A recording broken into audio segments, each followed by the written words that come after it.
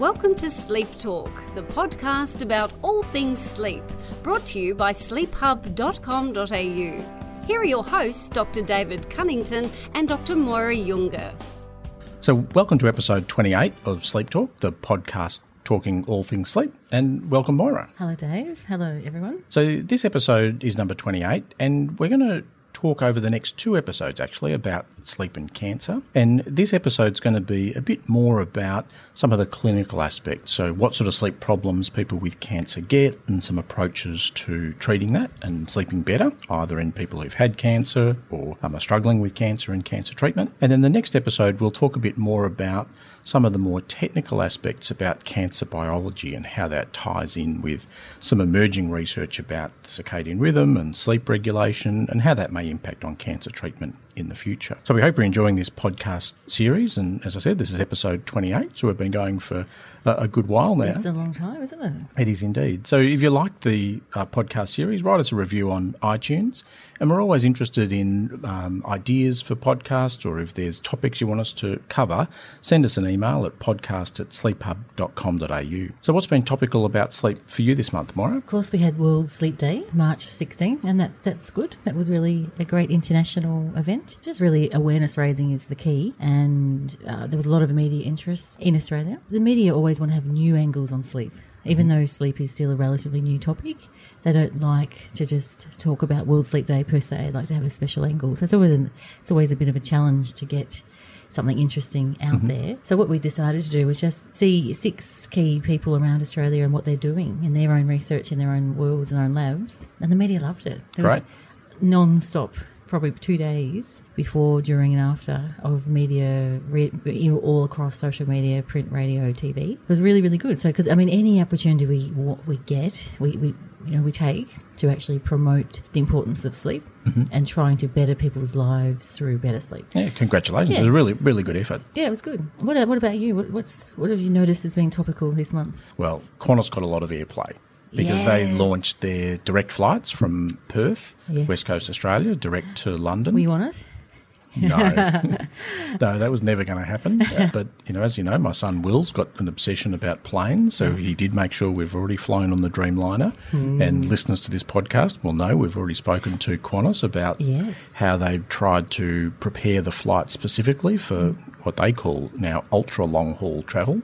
Not just long-haul travel, but a 17-hour flight to London. So congratulations. So Qantas have launched that flight. And they had plenty of guinea pigs on board, literally collecting data, and their research continues. It's going to be wonderful. It's going to benefit us all, really. Absolutely. And nice to see that commitment to not just putting people on a plane and transporting them somewhere, but trying to work out how to do it in a healthy way so that people can arrive healthy. Exactly. Just the meal times, the transit lounge stuff, pre and post. It's going to be really interesting. I know someone that was actually on it and thought it was marvellous. And the Qantas had a wonderful thing at the Australian Embassy in London. It was hobnobbing. There was Barry Humphries and all the other famous Australians. So it's a shame we weren't on it. Maybe next time. Yeah, Qantas. maybe next time. We need to plug a bit more, Moira, and then we'll get that invite. That's right.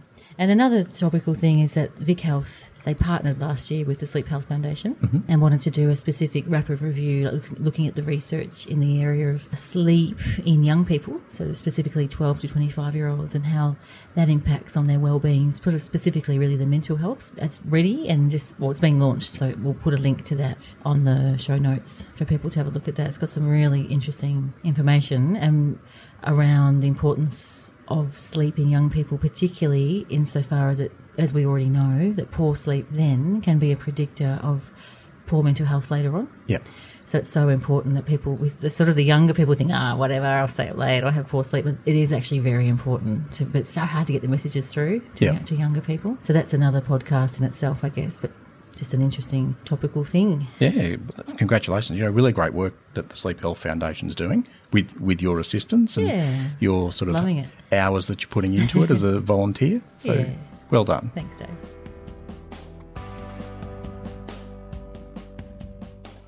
So the theme for this month's podcast is sleep and cancer.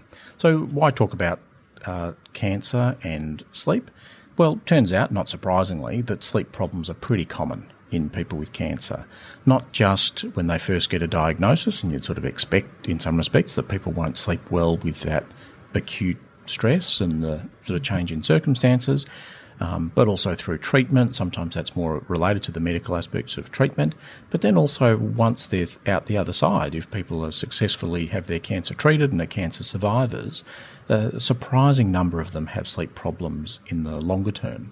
And it's not often an area that's well looked at or well catered for. So we wanted to sort of draw some attention to that and highlight some of the research that's been done to help people who are cancer survivors see what they can do to improve their sleep. Now, it's not just sleep disturbance that people with cancer can get, so it can be as well feeling too sleepy, too tired or too fatigued the next day. And increasingly, as cancer treatments get better, there are more people who come out the other side and are survivors of cancer and have these ongoing sleep issues. So when it's been systematically looked at, sleep problems like insomnia, so difficulty getting to sleep, difficulty staying asleep, is estimated at somewhere between a third and 6 out of 10 cancer survivors. And about 40% of people will have moderate to severe insomnia during the treatment phase if they're having chemotherapy with their first cycle. But then about 2/3 of people report trouble staying asleep, both after the diagnosis itself, then through treatment, and out to 1 year after treatment. So insomnia is a really common problem in people with cancer, both through treatment and after treatment. Fatigue or tiredness is similarly common, and it's also estimated at between 30 to 60% of cancer survivors, with symptoms going out to a year, but then a quarter to a third of people experiencing fatigue symptoms out to 10 years. I saw someone today who's 3 years post-cancer diagnosis and cancer treatment and still reporting fatigue. Interestingly, though, they'd sort of felt, well, you know what, I've survived cancer, so fatigue's part of my burden to carry in life, but I'll wear that. Were they seeking, not really specific, it was sort of on the side, really? Yeah, it was on the side, completely incidental. And that's one of the surprising things for me in this situation I'll sometimes see is people just say, you know what, I'll take that. I've beaten cancer. Yeah. I'm feeling tired, but you know what? Whatever. But there are actually things that can be done about that. And there are potentially reasons why people may feel tired after cancer treatment. There's a couple of different theories. One is that it's to do with an inflammatory process and elevated levels of cytokines even well after treatment has settled. And other theories are that there are actually alterations to the sympathetic nervous system or the way the adrenaline and energy axis works. Some sorts of chemotherapy can impact on that, and other types of treatment may impact on that. And it's not just fatigue and insomnia. There's lots of other sleep disorders that can occur in people with cancer. Circadian rhythm problems, obstructive sleep apnea, restless legs, which actually occurs commonly when there's changes in iron levels. And having chemotherapy really does change your iron levels because you're destroying blood cells and building up and repairing blood cells. But it's not really been well studied. There's one systematic review I came across in Cancer Medicine in 2015 that showed really that most of the papers looking at sleep disorders in cancer really ask questions about, do you sleep poorly, and would then equate that as a sleep problem. Yes. So it may not be a diagnosable insomnia as we know it. But I guess it's a very hard group of people to study, isn't it? When they're already sometimes very, very ill with their treatment. It sort of knocks them around so much. It'd be pretty hard-pressed to ask them to be part of a sleep trial as well sometimes. Do you think it's probably one of the practical things, or just hasn't been on people's radars until more recently? I don't know. So one of the things I thought about when I read that paper was I review a lot of papers for journals, and one of the common things I see when authors aren't primarily sleep people but are doing sleep stuff as an add-on to some other research, like treating cancer but you add on a sleep questionnaire, is they'll actually equate poor sleep with insomnia. Yes. And so they'll ask the question, do you sleep poorly? Yeah. Yes or no? Yes. But then the headline or title of the paper is people with cancer have high levels of insomnia. Yes. But poor sleep is not insomnia, and often the language is not interchangeable and it's pretty loosely used. So, I reviewed a paper recently that really people had sunk, unfortunately, millions of dollars into this paper in a big public health message, and it asked only about, do you sleep poorly? But was then trying to translate that to making big public health messages about insomnia for a public health campaign. But in actual fact, they've not collected the right data. Yes. Because they're public health experts, they'd statistically analysed it appropriately and all the methodology was great, just hadn't had a sleep person in to know what the right question was to ask up front. But that's it's a good point though, because sleeping poorly it doesn't really tell, like you and I, it doesn't really tell us enough. We don't know what that means. I wonder what they thought it meant, what the specifics of it were. Well, they translated it in the headline to being sleep duration. But in fact, they hadn't asked people about sleep duration. They just said, do you sleep poorly? It's very broad. It's too broad, isn't it? But it's better than nothing. Yeah, I true. think, just to get sleep. Sometimes we can get a bit finicky about terminology when at least it's out there. At least it's a research paper. Me pedantic? What do you say, Moira? It's giving away a bit of my nature. Yes, no comment. Moira, over and above the physical aspects of cancer, why would someone be prone to insomnia? For a variety of reasons is the simple answer. And want to acknowledge up front at the outset that people with cancer is a very broad summary term, isn't it? There's a whole range of different ages, different stages, different approaches and reactions to that diagnosis. I guess we can just speak generally in that people who may be prone to insomnia once they've had the diagnosis, or especially at diagnosis, and then later on we'll talk about treatment, is the shock and the adrenaline, the hyperarousal. Mm-hmm.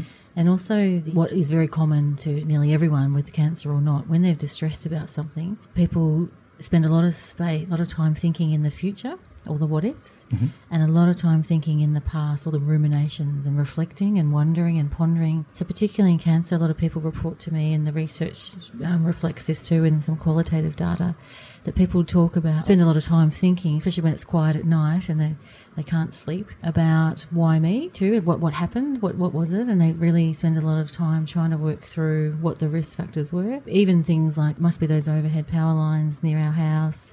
It's the discounted cheap cleaning products that I knew I shouldn't have bought those ones.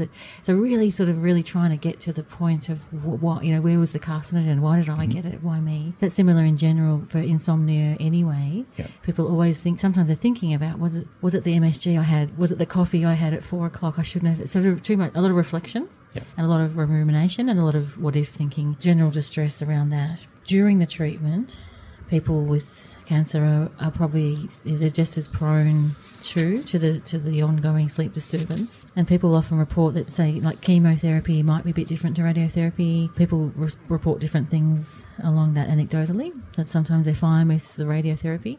Generally speaking, everyone's pretty knocked around by the chemotherapy, and for the same reasons they can, as I talked about at diagnosis, that can feel obviously a bit wired, a bit hyper-aroused, bit sort of upset. There can be a lot of steroid use. The steroids are very much to keep people awake. Just that general sickness, they feel really rotten and unsettled, and general agitation as well, being a bit hot sometimes, lots of changes in body temperature regulation, going to the toilet, and just general discomfort. They're the types of things that make people much more susceptible to sleep disturbance. And then after treatment too, as the research says, most people do report it settles down after treatment. But as you just talked about before, a lot of people report that at least up to a year, maybe a few years later, they still have some kind of sleep disturbance and or some lasting fatigue. And so people react to that in different ways. As your client today said, oh, well, I'll take that. Yeah. And other people, it causes them a lot of distress and they want to do better, and they wonder what they can do about that. And in terms of what people can do, there's good research showing cognitive behavioural therapy, just straight out CBT for insomnia, works well in cancer survivors and people with cancer, as well as for a whole range of other conditions. We've talked about that in other episodes, but just refresh for us, what are the key components of cognitive behavioural therapy for insomnia? Yeah, there's 5 main elements that are sort of across everyone agrees that part of what is CBTI. First one's sleep restriction, but I call it sleep consolidation. And it really just means limiting your time in bed awake. So making sure to reduce that mismatch between sleep opportunity and sleep ability. So get people not lying there awake for too long. Just think, look, you've got to get up, you've got to get out of bed. Stimulus control is another key principle, the key component of CBTI. And that's really trying to encourage the physiology of sleep rather than the physiology of wakefulness. So get the iPads, get the phones, get everything out of the bedroom and try and really have a much less stimulation and more trying to get people to be less stimulated, basically, is the thing there. Sleep hygiene, which everyone knows of generally, just a general healthy sleep tips, which was ineffective in isolation, or fairly just not that effective. I mean, I shouldn't say ineffective, but it doesn't do that much on its own. But as part of the package, is quite helpful and an important component of CBTI. Cognitive therapy is an important part of CBTI. So it's really restructuring, trying to identify, then address unhelpful beliefs and thinking that can develop into insomnia and can reinforce poor sleep over a longer period of time. And we've talked about that before. People can refresh their memories on earlier episodes on insomnia. And relaxation training, any type of relaxation, is thought to be a key component of CBTI. But the jury is out. I've never seen any research paper that says exactly what type of relaxation you're meant to do. And so really the truth is these days it's mostly mindfulness-based techniques are used to reduce the hyperarousal. And even though my learned colleagues would say, but don't say that mindfulness is a relaxation technique, because it's actually not technically. But to use mindfulness to actually use that component of CBTI to reduce people's hyperarousal and to let them just calm themselves down a little bit. Thanks for that background. So to get a better idea about some of the particular issues facing people with cancer who are going to look at treatment for insomnia, we talked to a psychologist who works in this area. Justine Diggins is a senior clinical psychologist at Peter MacCallum Cancer Centre who's been involved in developing a program for people who are having trouble with sleep with cancer called CanSleep. How did you actually get into talking about sleep in people with cancer? As a clinical psychologist, obviously sleep is a part of what we learn about and is a problem, a common problem that co-occurs with a lot of psychological problems that people face. And I've worked in oncology here at Peter Mac for about 12 years now, and some time ago, really kind of around the time when I first started working here, we decided to produce some patient information sheets on some common problems in oncology settings, and one of those was sleep. And I got the sleep brochure to write, and it was fantastic. I really enjoyed kind of swatting up on sleep with people who have cancer and finding out more about what a big problem it actually is, and how cognitive behavioural therapy approaches as well can be still so effective with people with cancer. So how's that evolved, and what's now the service that you offer for people with cancer? Fast forward quite a few years, and the literature's evolved a lot in that time, and in cancer in particular, and CBT has really been quite well studied now, and a lot of people were talking about the need for various sort of approaches embedded in cancer care. Including self-help approaches as well as more intensive approaches. And so we just got to a point where we thought we've really got to do something about this. And so we were very lucky to get some funding from the Victorian Cancer Survivorship Program last year. And so we began developing what is our stepped care model, where we have developed a self-help resource called the CanSleep booklet for patients. And we begin by screening patients with some very simple screening questionnaires to work out, do they really have a sleep problem, a nighttime sleep problem? Is it because they're at high risk of sleep apnea or some other medical condition? If they do, we do actually refer to the sleep clinic at the Royal Melbourne Hospital for further assessment and review. But for people who have symptoms consistent with insomnia, we would talk about their problems a little bit with them and provide them with our CanSleep booklet, which is aimed at patients sort of working through on their own the cognitive and behavioural strategies to address their sleep. So there's that tier of your step care program, that's the self-help side. What's the next step up? So obviously we've found that about 50% of people, which is great, actually find that the booklet alone addresses their sleep problems.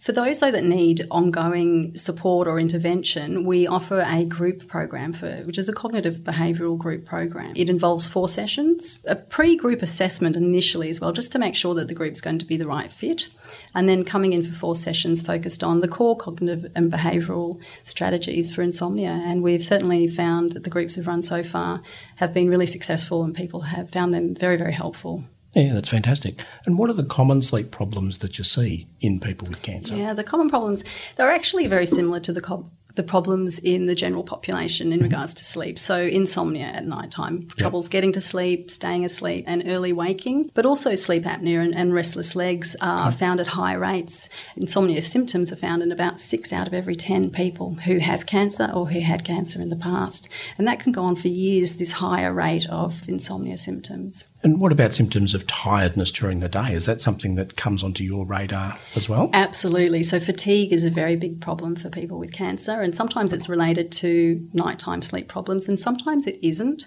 Yep. But along with sleep problems, the emotional health and well-being of patients is a very big problem. So we know that sleep problems are related to depression and other mental health concerns. And when somebody's already dealing with a cancer diagnosis, that can become a very significant factor for people. It's a really interesting point that you talked about. Not all fatigue in someone with cancer is going to be sleep related. And one of the cognitive characteristics of people with insomnia can be attributional bias. That's right. So often that's some of the work we do is trying to disconnect that to tease attribution. It out. Yeah. That's right. And it's really interesting as well, because when you actually apply cognitive behavioural therapy, you also tease out what works and what doesn't, and you really get to work out, once you improve people's sleep, that if their fatigue is ongoing, then we know then that there are some other components going on for the person, probably related to having cancer or the treatment side effects. And so there's a standard sort of CBT for insomnia approach. How you deliver the groups, what does it look like in the way you deliver the groups? The groups, we have an initial process of working out, like I said, if the group is going to be suitable for the person. We get them to keep sleep diaries throughout the course of the group, and we'd begin by using that information from the sleep diaries to look at using sleep restriction, so sort of shortening that sleep window at night time. We do find that people with cancer are so sort of desperate to catch up on sleep that they start going to bed earlier and earlier to try and give themselves more opportunity for sleep. Yeah. Yet at the same time aren't sleeping much. Sure. And we know that leads to all sorts of problems. And so actually restricting their sleep would be one of the first things that we begin to do. Similarly, we try and sort of focus on some bad habits that people get into, which is spending too much time in bed not sleeping. So watching television, playing on their mobile phone, but most importantly, I guess, is worrying, spending a lot of time in bed worrying. And often that's cancer related. It doesn't have to be, though. So we would start by focusing on those sort of two components. And what have you had to modify? So if you take a sort of off-the-shelf CBT approach, what have you had to change for people with cancer? Yeah, that's a really good question. Sleep restriction is a really key strategy, but with people with cancer, their sleep needs are often higher. So we'd be very cautious, and we'd certainly be really considering how much we would restrict people's sleep. So we might look at keeping naps much more than you would in someone who doesn't have cancer, and maybe slowly restricting that window rather than going in sort of hard and fast, because you really don't want to restrict their sleep beyond what would be safe. It's a good point, and we see that with other conditions too, where the consequences of overshooting with sleep restriction are high, and people are really sensitive because they're already very fatigued. That's right. So we do have to be gentle, gentle sleep restriction. Yeah. For people who are having trouble with sleep who've got cancer, what should they do? They should know that they're not alone, for a start, that this is a really common problem. There are an awful lot of cancer symptoms and side effects as well which will interfere with sleep, and this is where people with cancer, sort of their experience will be a little bit different. So pain would be a really common problem that would interfere with sleep. But there are lots of other symptoms like needing to go to the loo a lot, or having bowel problems that keep people awake at night, dry mouth. There's a lot of side effects that interfere with sleep. So often just going to your medical team or your GP and actually talking about these symptoms and how they impact sleep can sometimes lead to a significant change for people. And often they don't even think of doing that necessarily, because in the bigger picture they might not realise that there's something they can do about it. Do you see that people are like, I'm just going to beat the cancer, I'm not sleeping well, but I'm very focused on I'm just going to beat it? That's right, and there's so many other things going on in their life that sometimes sleep kind of drops down on that list of priorities. Yeah, but it is important because it's going to help them participate with a lot of the other treatments they need to get through. Absolutely. We know that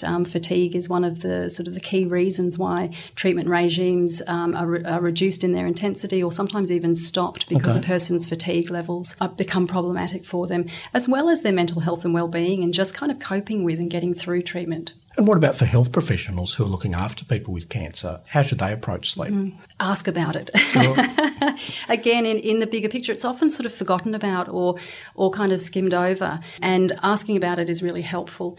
And also thinking beyond medications, because we know that medications are often people's first go-to, whereas in reality, cognitive and behavioural therapy has longer-term benefits for people. So for health professionals to ask about sleep and to begin that dialogue, and for both patients and health professionals to sort of know and realise that there are these fantastic treatments through cognitive behavioural therapy, whether they be self-help, all the stuff that you can do on your own, as well as with a specialised professional in which you can seek help and actually improve sleep. Yeah, and I love the self-help resource you've developed, and it's so important to have some evidence-based resources available rather than, 5 ways to sleep better tonight eat more kiwi fruit or do some other crazy thing. So that's a really great resource. How can people access that and access the services? Well, we're actually just updating it at the moment because we developed it for use within our hospital systems, but we've realised actually that so many people outside of our hospital system want access to it. So patients who attend other hospitals or patients, healthcare professionals around Australia. So we are just updating it at the moment to include a little section for healthcare professionals as well. And we will be putting it on our website when it's completed, which hopefully will be in a month or so's time, and people can download it free of charge and use it as much as they like. That's fantastic. And then what about the clinical service that you offer? How can people access that? So our clinical services are for patients of Peter Mac or the Royal Women's and the Royal Melbourne Hospital.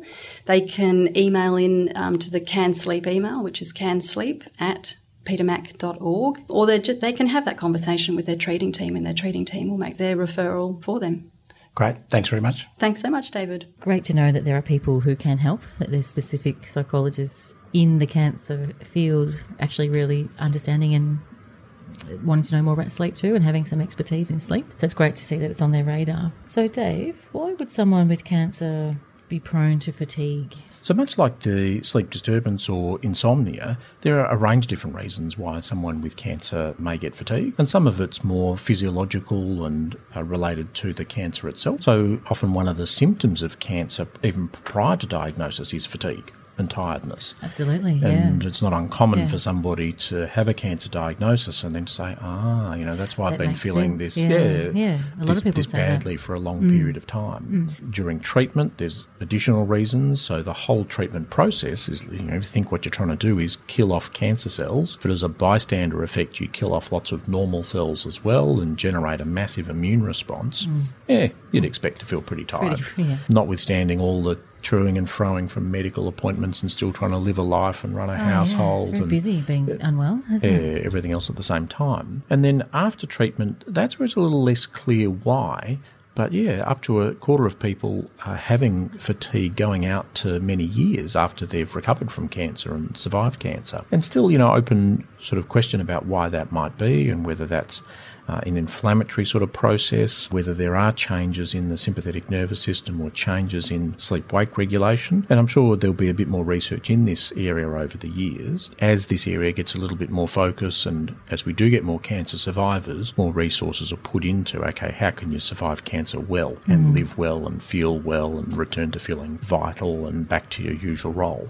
In terms of what generally would be done these days, there is quite a little research into non-drug approaches. So exercise just doesn't have to be super heavy-duty exercise, but just being physically active is important. Isn't it great that everyone anecdotally says that, but it's great that that's reflected in the research now too. Like to know that it's a really key element to cope with everything to do with cancer and to sleep better with cancer. That exercise is probably one of the main things as a non-drug strategy. Absolutely, because it doesn't have to be very active exercise, and there are some papers on yoga as exercise. But there's also some papers on yoga as a mind-body treatment. So yoga is a way of not so much stress reduction, but worry management, self-care, self-compassion, sort of nurturing, that type of approach. And there's good research for some similar approaches in terms of stress management, mindfulness, to help manage fatigue. And in the same way as there's been some nice research from some colleagues of ours looking at fatigue in people post-head injury, which we hope to talk about in future episodes, using cognitive therapy to target fatigue in cancer survivors has also been helpful. And challenging some of the negative thinking that can occur with fatigue, and people get into just a cycle of getting caught up in the fatigue rather than looking at what they can do to move forward and not be held back by it so much. There are also some trials on medications, really very little in this area. So a stimulant, so methylphenidate, which is actually Ritalin, is the brand name for that. There are a couple of small trials looking at that in people with end-stage cancer who are really quite unwell and feeling very fatigued, showing it does improve quality of life and energy levels. Back in the 1930s and 1940s, psychostimulants like methylphenidate and amphetamine were actually the first antidepressants. So how it has that effect, and this was my pick of the month, which I'll come to a bit later in the podcast, but how it has that effect may be via that sort of depression pathway, or it may be via an energising sort of pathway. Not entirely sure, but some effect in people who are very sick. And whilst there has been a push to use some medications like modafinil, which is used for other things like narcolepsy or shift work sleep disorder, in some studies when it's been more formally looked at, modafinil hasn't really been any better than placebo, even though it's got a strong placebo effect. So okay, that's interesting. Isn't it? So anecdotally, I've had patients using modafinil for cancer fatigue, saying that's been a really helpful strategy. Yeah. But that's in a completely uncontrolled setting. Yes. And was it the modafinil? Yeah. Was it placebo? Yeah. Don't know.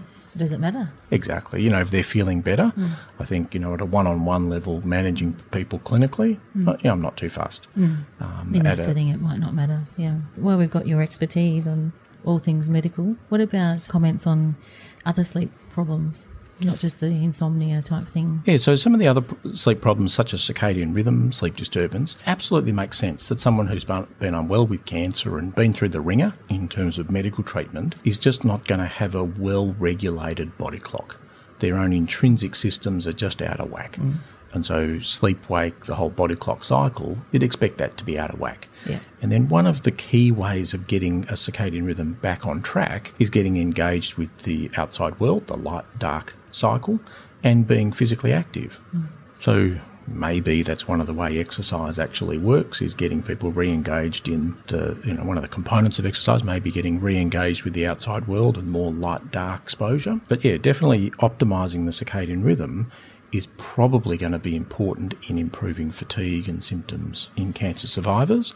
And I think what we'll hear over the next few years is going to be more so the importance of the circadian rhythm. Yeah, watch this space for sure. In terms of restless legs, as I talked about a bit earlier, it's really common when there's a lot of iron flux or change in iron levels, and cancer treatment's a classic example of that. So making sure people have got adequate iron stores, and if iron levels are a bit low, being on iron supplementation. And sleep apnea is common. It's common anyway. As we get older, it's more common, and people with cancer are not always, but often older. So you'd expect that sleep apnea may be an issue in people with cancer and just add to tiredness. And like someone I saw last week who'd attributed how bad they were feeling post-cancer to post-cancer fatigue, in actual fact had severe sleep apnea. And so when I started them on treatment, felt fantastic. Much better. And their, what had been attributed as post-cancer fatigue recovered. So do you think in that case, is it hard, do you know whether they might have had it pre anyway? Did the sleep apnea develop? You can't be sure. Yeah, so they'd had a pretty tough couple of years of being unwell, and over that time had gained about 10 kilos. Okay, yeah. And so probably it was a little bit of sleep apnea. Then after being unwell for a couple of years and gaining some weight, became quite a lot more severe, sleep apnea. At least moderate, that was causing them more of an issue. So look out for sleep apnea. So if people are looking for more information on sleep problems in cancer, there is information at the Cancer Council Australia website, cancer.org.au, and Cancer Australia, which is an Australian government website, at canceraustralia.gov.au. I've got to say, though, I looked at both of these resources and there are some simple tips there, and they didn't extend to much more than sleep hygiene, so I was a bit disappointed, Moira, and there's some scope. Yes, I'm going to say it's up to us to reach out and say, hey, do you want us to liaise with you and update your fact sheets or your info sheets? Exactly. So an opportunity for the Sleep Health Foundation. I'll put it on my list. Yeah. So we've come to the time of the podcast when we talk about the clinical tip of the month. Your turn this time. So what's your clinical tip of the month? So mine's more a big picture sort of tip and more sort of medically orientated. But one of the things that struck me when looking at the literature around sleep and cancer was that the medical literature was very focused on sort of medical outcomes, survival, and not so much focused on symptoms. And then the research that was there on symptoms like insomnia, fatigue, those type of things, was more in the psychology literature rather than in the medical literature. Yeah. So my tip is for people who are more in the medical side of things, look in the psych literature. Well, yeah, I'm not sure about that. No, but it's really absolutely, you got to tackle the cancer and do absolutely what you can to improve cancer survival, but don't lose track of actually having people living well at the same time as well. Don't be afraid to ask about sleep, and if they're not sleeping well or got sleep issues, be proactive in managing those or referring people on for help. I know that you do a lot of talks, and so do I, with different groups of health professionals. Have you actually thought to go to a group of oncologists or hematologists or etc. and give talks on sleep? Has that happened? Because I know you have on, say, groups of psychiatrists and other people, neurologists. No, it is a specialty group that haven't really approached us. Yeah. I know some years ago I spoke at Peter Mac to oncology trainees about fatigue and Yes. managing fatigue. Yeah. And I've also spoken to palliative care specialists about sleep and managing sleep problems. But yeah, it's not a specialty group I have a big interaction with, unlike some other groups. So definitely scope for improving that. Now, in terms of pick of the month, Moira, what's your pick for this month? I came across a book. It's called Talk Before Sleep by Elizabeth Berg, and it's an oldie but a goodie. It's been around for more than 20 years, and I must say I haven't actually read it, but I have heard of it. I thought it was particularly interesting to talk about it in this podcast because it's talking about two women. It's actually fiction, but the writer had a very dear friend who died of cancer. So she wanted to just sort of write about that but not talk about their relationship per se, but created these two fictitious characters. I think they were called Ruth and Anne. And it was just all about their friendship, and they just talk about everything. And it's just the way women friendship can be, just really great chatters. And then one of them gets diagnosed with cancer and the conversation turns a bit. And I think the title is about Talk Before Sleep, meaning the ultimate sleep, I think, that the untimely death of her dear friend, that she goes and, went into a deep sleep forever, and her friends were around, and they were around her bedside as she died, and talked, in those pre-days, and they all were talking, and it's all conversations about that. So apparently it's a very big tearjerker. But a really important one as well, a really important book. So I'll put the link to that in the show notes. I recommend. It might be just of interest to people. Yeah, absolutely. Nice tip. What about you? What's your pick of the month? So mine's a book as well. So I read this book in the last couple of weeks and loved it. Absolutely loved this book. So it's called On Speed, The Many Lives of Amphetamine. Wow. And written by Professor Nicholas Rasmussen, who's from the History and Philosophy of Science Department at University of New South Wales, so an Aussie, but written mainly about use of amphetamines in the US in the 1930s, 1940s. Medically or illicitly? No, not at all illicit. Yeah, medically. So that was where I was talked a little bit earlier about methylphenidate and Ritalin. Yeah. But through the antidepressants, etc. Yeah, as antidepressants. Yeah. So through the 1930s, amphetamine was basically started in the 1920s actually, developed as the very first of the antidepressants.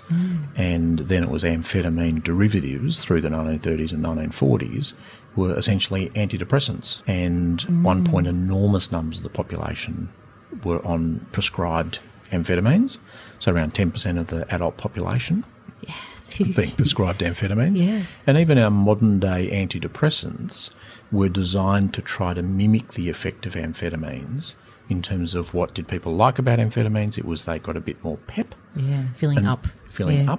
And so modern antidepressants are essentially designed to have you feel a bit more pep and a bit more up, but without the dependence, tolerance, things suffered by amphetamines. Wow. So really, really good book, and talks about the medical use of amphetamines and how that then flowed over, once the medical use got screwed down a bit, flowed over into illicit use of amphetamines, but also informed the development of modern antidepressants and the whole sort of field of pharmacology around depression. That's interesting, isn't it? Because the amphetamine use linked, I thought, with depression in that people who are illicitly using a lot of amphetamines, when they come down from that, it's very depressing. It's very much a depressant. And I know that people who are on amphetamines prescribed by their medical doctor for a certain condition feel rotten. They can really, really disturb their mood rather than improve their mood. Yeah, having said that, there's quite a literature around adjunctive use of amphetamines in depression. So you have someone on modern antidepressants and still feeling not a pep. Yeah. Adding a bit of amphetamine or a psychostimulant as an adjunctive treatment, improving both depression and energy levels. Anyway, so it was a really fascinating sort of read because, if all you think about amphetamines is how it's the context in the 21st century is it's bad. it's methamphetamine and it's illicit use and things. That's the connotations, isn't it? That's the stigma, for sure. So to get an idea of its historical context for me is really interesting. So I can highly recommend that book. Cool. So what's coming up? So a couple of meetings to look out for. So there's the Sleep 2018 meeting in the United States in Baltimore in early June. There's the Southeast Asian Academy of Sleep Medicine's meeting in Lucknow in October. I so want to go to that. Oh, come on then. Got to make that happen this year. Yeah, well, we've able to confirm that we've got David White coming. Yes, that's good. So, big name. Yeah, so it's a really good name to have a good international faculty. And then the week after that is the Australasian Sleep Association meeting, the Sleep Down Under conference in Brisbane in October 17 to October 20. Of which I've put in a submission a couple of different things. And one of them is for another debate, and the topic being experts in the field, some funny, cheeky, outgoing experts happy to do this sort of fun, lighthearted debate. Topic being, do we really sleep any less than we used to, or is that just fake news? So it's a good topic, because obviously we're sort of in an epidemic of people having inadequate sleep. That's what I believe, and Sleep Health Foundation's got great data on that. But there's also that stuff we've talked about a lot about the ancient civilizations and they didn't sleep that much and had sleep they slept in different lots. They didn't sleep in one big block. So it's a good debate, but a bit of humour, etc. Sounds good. I've got to review the symposia over the next month or so. Oh, please let it get through. All right, I'll look out for that one, Maura. So look out for our next episode, which we'll still be talking sleep and cancer, but a bit more into the biology and basic science. Yeah, so thanks for listening. It's always a pleasure. It's our pleasure to be here, and we'd love you to send any suggestions to our email address, which is podcast@sleephub.com.au. And of course, as we said at the outset, please leave us a review on iTunes. Thanks a lot. This podcast is not intended as a substitute for your own independent health professional's advice, diagnosis or treatment. Always seek the advice of your physician or other qualified health provider within your country or place of residency with any questions you may have regarding a medical condition.